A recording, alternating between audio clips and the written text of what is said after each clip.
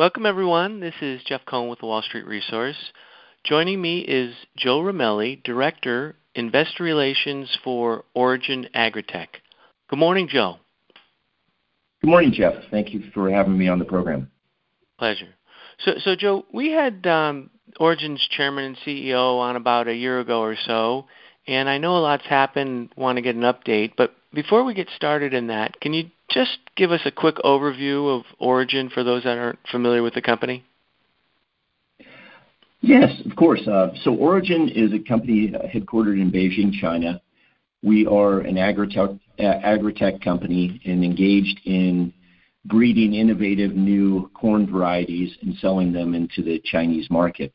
And it's pretty incredible the type of innovations we've come up with and what we're able to create with these new corn varieties. Joe, so what does Origin look like today? Yeah, so Chairman Han was on, like you said, over a year ago. A lot has changed. If you looked at the financials, we are growing at 300%. And I think by the end of this interview, investors might realize that that's not necessarily going to slow down anytime soon. As it's a massive market we're targeting, the feedstock market for hogs primarily in China is a $75 billion industry. So the company came up with a really innovative new corn variety, which is unique not only in China but in the whole world. And this corn allows hogs to thrive just being fed corn. With every other corn variety out there, hogs cannot survive on it, and it needs to be supplemented with soybean meal and enzymes. And as you can imagine, in an industry like the feedstock industry, those additives are quite expensive. So as Chairman Han has said, we're doubling the profit margin for these feedstock companies. It's a razor thin margin on the feedstock. So we're allowing them to double their profit margins. And as a result, we have an incredible amount of demand for this new corn variety. Very good. So are you selling seed or are you selling corn? Traditionally, the company has sold seed. But with this new corn variety, I think to Chairman Han's credit, he realized that this product is so economically impactful for both the feedstock companies that sell to the hog farmers and for the hog farmers that we've moved into capturing a bigger percentage of the market and are actually engaged in some contract growing and actually supplying the corn. If you look at the seed business, it's about roughly 5% of the overall selling price of the corn. So if you capture a 20 times bigger market, if you go into selling the corn, and there are a lot of things going on in China right now that are very supportive to funding, to financing. The government is very, very supportive of financing growing. So that enables us to really move into this much, much bigger market without very much capital requirements up front. Okay, so you're not buying land to farm on. You're contracting that out. Is that correct? Yes. Okay. So we make deals with farmers and guarantee them a kind of set profit, and then we buy the offtake agreements, which we've already. I like to tell people that we're struggling to catch up with demand. So far, since this product, just to give you an idea of the growth rate and just how big things are, we introduced this product, and I think at first a lot of the feedstock companies and the hog farmers didn't believe it. So initially we had to go out and give them samples of the corn so they could do the nutritional analysis of it. And it passed with every single company that did that. And we've gotten already more than $67 million in orders in 2022. That does not include the big purchase order. But last year we did 7-point-something million US, and now we've got $67 million in orders. Just shows you how much people went into this. And then recently, you might have seen the press release. We had a huge win with our partnership with Muyuan Foods, which is not only in China but the biggest hog farmer in the whole world. And so that company wants to really have us take over our variety, take over the majority of their feedstock, their corn feedstock over time. And so the initial order was for $35 million for this harvest. And we also got a purchase order, which I don't think we weren't really allowed to talk about the specific details in the press release. So I think it really flew under the radar. But if you look at it, the purchase order is for 1 million metric tons of corn over the next 5 years. And we're not disclosing the price, and the price adjusts with the market price. But if you look at the price currently for just commodity corn, not premium corn that we have, it's about $325 per metric ton. So multiply that times 1 million, and you get $325 million over 5 years, or roughly $65 million a year. And we believe that can actually be much bigger, because even at that annual $65 million worth of corn, it's still, less than 1% of Muyuan's overall purchases of corn feedstock. So it's quite a hugely impactful product, and in just a few short months you can see from the orders and this huge deal with Muyuan. It's really put us on the map in China in a bigger way too. So though corn is a commodity, it sounds like you have a variety that is proprietary. Is that correct? Yes, it's proprietary, not only in China but in the whole world. Nobody else has a corn that has all these nutrients and enzymes to make it sufficient for hogs to live on. So does Origin sell outside outside China, or have plans to? We do have plans to longer term. We have some business development deals, partnerships with some big companies outside of China. But right now, we're going after the low-hanging fruit. I mean, this feedstock industry corn is a $75 billion market in China. And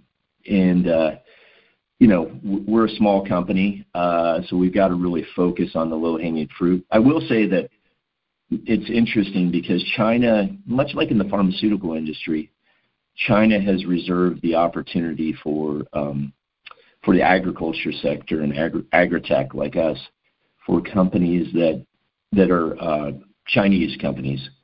So Bayer, which used to be Monsanto, is one of the 800-pound gorillas domestically with Agritech and corn specifically. They're not allowed to come into the Chinese market and compete, which really leaves it wide open for a company like us. And so what technology do you guys have that gives you this proprietary edge? So we have really mastered traditional hybrid, what you call hybridization or traditional breeding of corn. And as time goes on, we've moved into much more innovative, cutting-edge technologies such as gene editing, or CRISPR is the name most people would recognize. And so we use both of those. And, the move into gene editing is pretty interesting, because you can take something that would have taken 10 years and $100 million to create a new corn variety, and you can do it in a year and in about $15 million or $10 million. So the pace of innovation is really speeding up, and we've got some proprietary ways that we use gene editing that we think make us the world leader. There's some challenges in getting the gene editing into the actual past the plant walls and into the actual corn plants. So we've made some innovations on that front, which I think are make us a leader in the whole world. So is gene editing the same as GMO? No. So if you look at gene editing, closely mimics what happens with plant breeding, traditional plant breeding. It's just that you can laser focus and change just one or several genes in the DNA. So you can turn on and off specific genes, and as a result, it's just very, very powerful.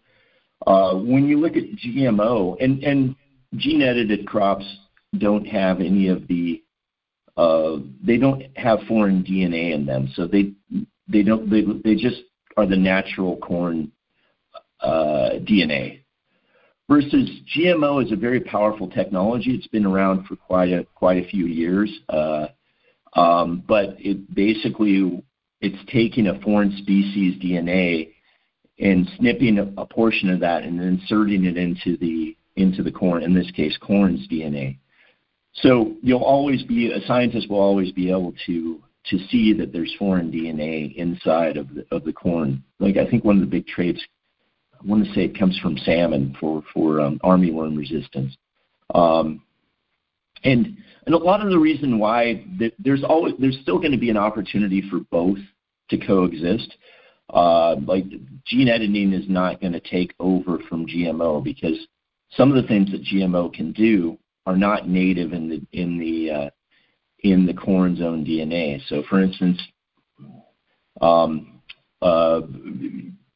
people have been using this trait to express a certain or expel a certain type of protein that's toxic to armyworms, which are the main pest for corn.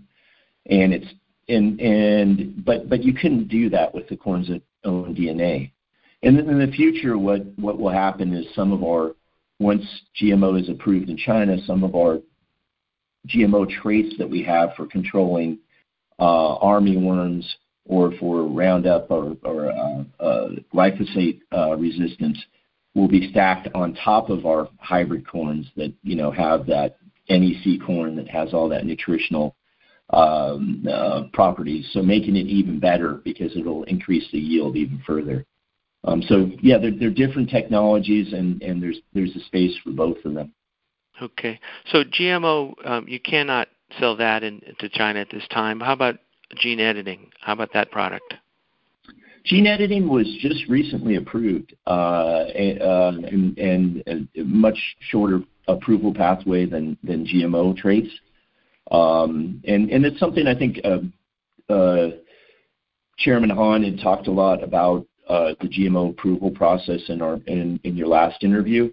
The government has set a legal framework and has been progressing on moving forward to approving GMO crops for China. So that is still very much in the works, and we're one of 3 or 4 companies only that have GMO, our own unique GMO traits. So that will be a part of our future, and it's necessary. I like to tell people that there's 3 components to really being a dominant player in the Chinese corn market, and that is you need to have a great hybrid germplasm, which is your hybrid corn. You need to have that thriving corn in every single region, and we've developed that in the hybrid business over years. Because that's really the starting block. And then you need to have next generation breeding technology such as this gene editing. And the third thing you need to have is GMO traits.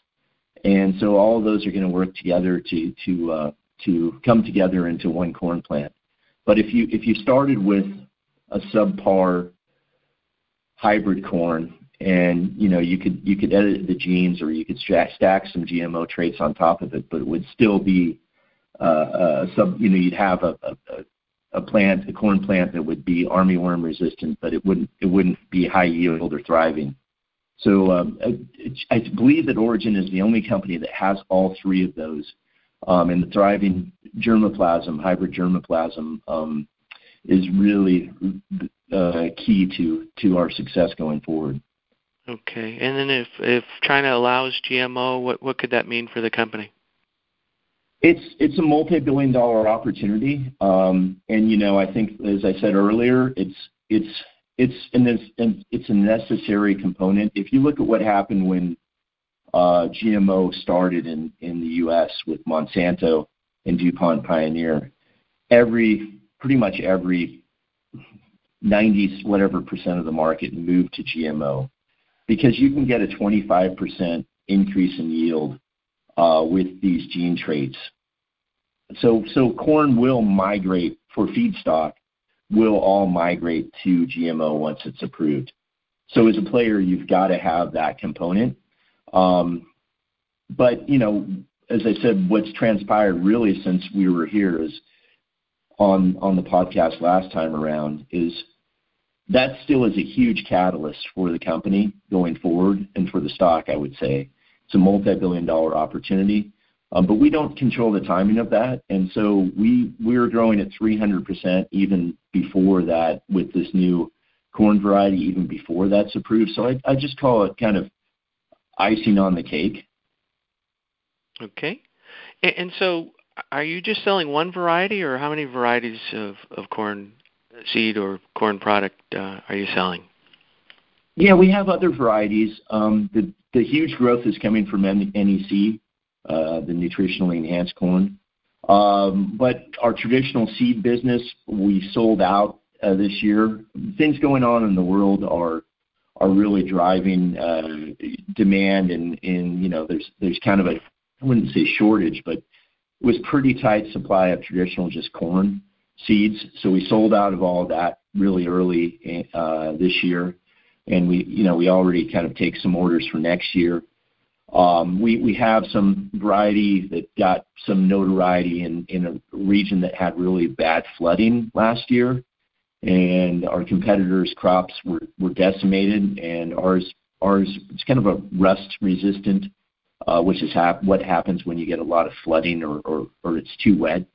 So we have other innovative crops, and we're creating all kinds of new innovation, like things like we'll be creating even better NEC crops with more nutrients. We have some crops that have higher protein content, and so yeah, we're not stopping at this one variety of NEC, but it definitely is what the major driving force for our growth and for the foreseeable future, I would say.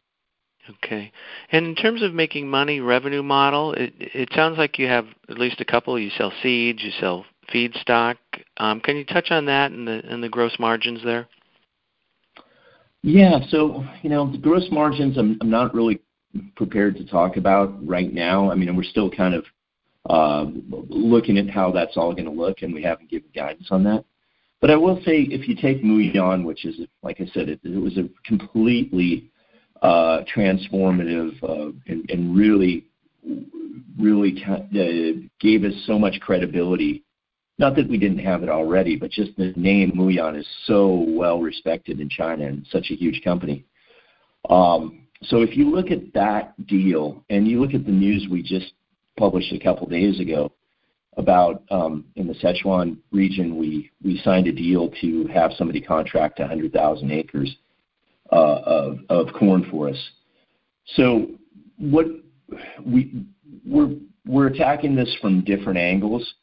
So we are doing contract growing to scale up our supply. Right now we're very supply constrained, and we've got more orders than we can really at this point satisfy. We could sell more if we had it. So we're doing this contract growing in order to supply those companies. And there's also the component of roughly $325 per metric ton to buy the corn in China right now, and that's FOB origin, pick it up from our plant, right? But to ship that 500, 700 miles is going to make the transportation cost almost as much as the corn. So you really need to have corn growing in different regions near these huge hog farms. And so that was what our deal was about that we announced the other day. We have the corn being grown really, really close to several big, huge hog farms. And so that makes it logistically and just from an economic standpoint, the cost of transportation is much less. We're also looking at doing things with Muyan and where we would supply some of their existing growers with the corn, and then we would split some of the added premium pricing with the farmers, so that we capture a higher percentage of the margin on the product. As I said earlier, this is such an economically impactful product. Just selling the seed and getting 5% and letting somebody else grow the corn and sell it for a premium price would not make sense. There's just so much more, a bigger market and bigger margin, bigger profitability that we can capture because we are in a monopoly position for the foreseeable future. So being able to sell all you can make is an enviable position to be in. But what's the gating factor to sell even more? Is it money? Or is it capital? Is it what inhibits scaling this to even faster growth? Well, we for this year is where we're really supply constrained, because the orders came on very, very quickly, and ramped up so huge. For the next growing season, we're already ramping up a multiple to give us a multiple of supply, and to be potentially able to keep this growth rate going. So yeah, it's luckily there as I had alluded to earlier, the Chinese government is extremely supportive in giving financing to farming. So that helps us because, we're a small company and this is a huge growth rate. And as growth rate is so big, you're sometimes pushing working capital needs, that even though recently I should mention that in the most recently reported period, which was the 6 months ending March 31st, we crossed over into profitability. So that was a huge accomplishment for the company. But you still need working capital to push this thing forward. But luckily, we have financing options in China, and the government is extremely accommodative. And I think if you take a step back and you look at the bigger picture of China in food supply, they've got 10% of the arable land and 22% of the population. There's disruptions in supply chains because of wars in the world and inflation and the pandemic. And so the Chinese government is super focused on supporting the agriculture industry, and I think their number one priority is feeding their people, obviously. So we're benefiting from that, and I think that also it's interesting. I think the corn yields in China are currently like 35%. I want to say, I don't know if that's kind of just guesstimate, less than the U.S. So there's a lot of the struggles with supporting or feeding their own food sustainability really can be taken care of by adopting these new technologies, like with our NEC corn or with GMO traits or gene editing, and so you'll see that going forward. Very good. So, is there anything I failed to ask you that you wish I did? No, not off the top of my head. I think we gave, we covered a lot of information, and it's interesting. I think because we're a Chinese company that trades in the U.S., there's been some kind of controversy over listing of the bigger companies, and I think that there's been some pressure on Chinese names that trade in the U.S. And then, as just recently the microcap market has bounced back considerably, but it's been a real bloodbath. So I think those two things have really kept investors from finding out about our story. I mean, I challenge investors listening to this to find another company that is growing at 300%, just crossed over profitability. We guided for 300% growth for this year, which going from $7 million to 28 million something if we hit our growth objectives. And as I said earlier, I don't necessarily think that growth slows down. So if investors start to look out at a year or two and, make their own model of what we could look like, we're a $60 million market cap company roughly. I don't think that the value is being reflected, especially if you, like I said earlier, we've only captured maybe 1% of the market, and we have, just rough estimates of $325 million in purchase orders, plus another $67 million in firm orders that came in the last all this evolved within the last 6 months. So it's one of the best growth stories I've been involved with in my career, for most definitely. Very good. Well, thanks for bringing us up to speed. I appreciate it. Yeah, thank you so much for having me on, Jeff. I really appreciate it.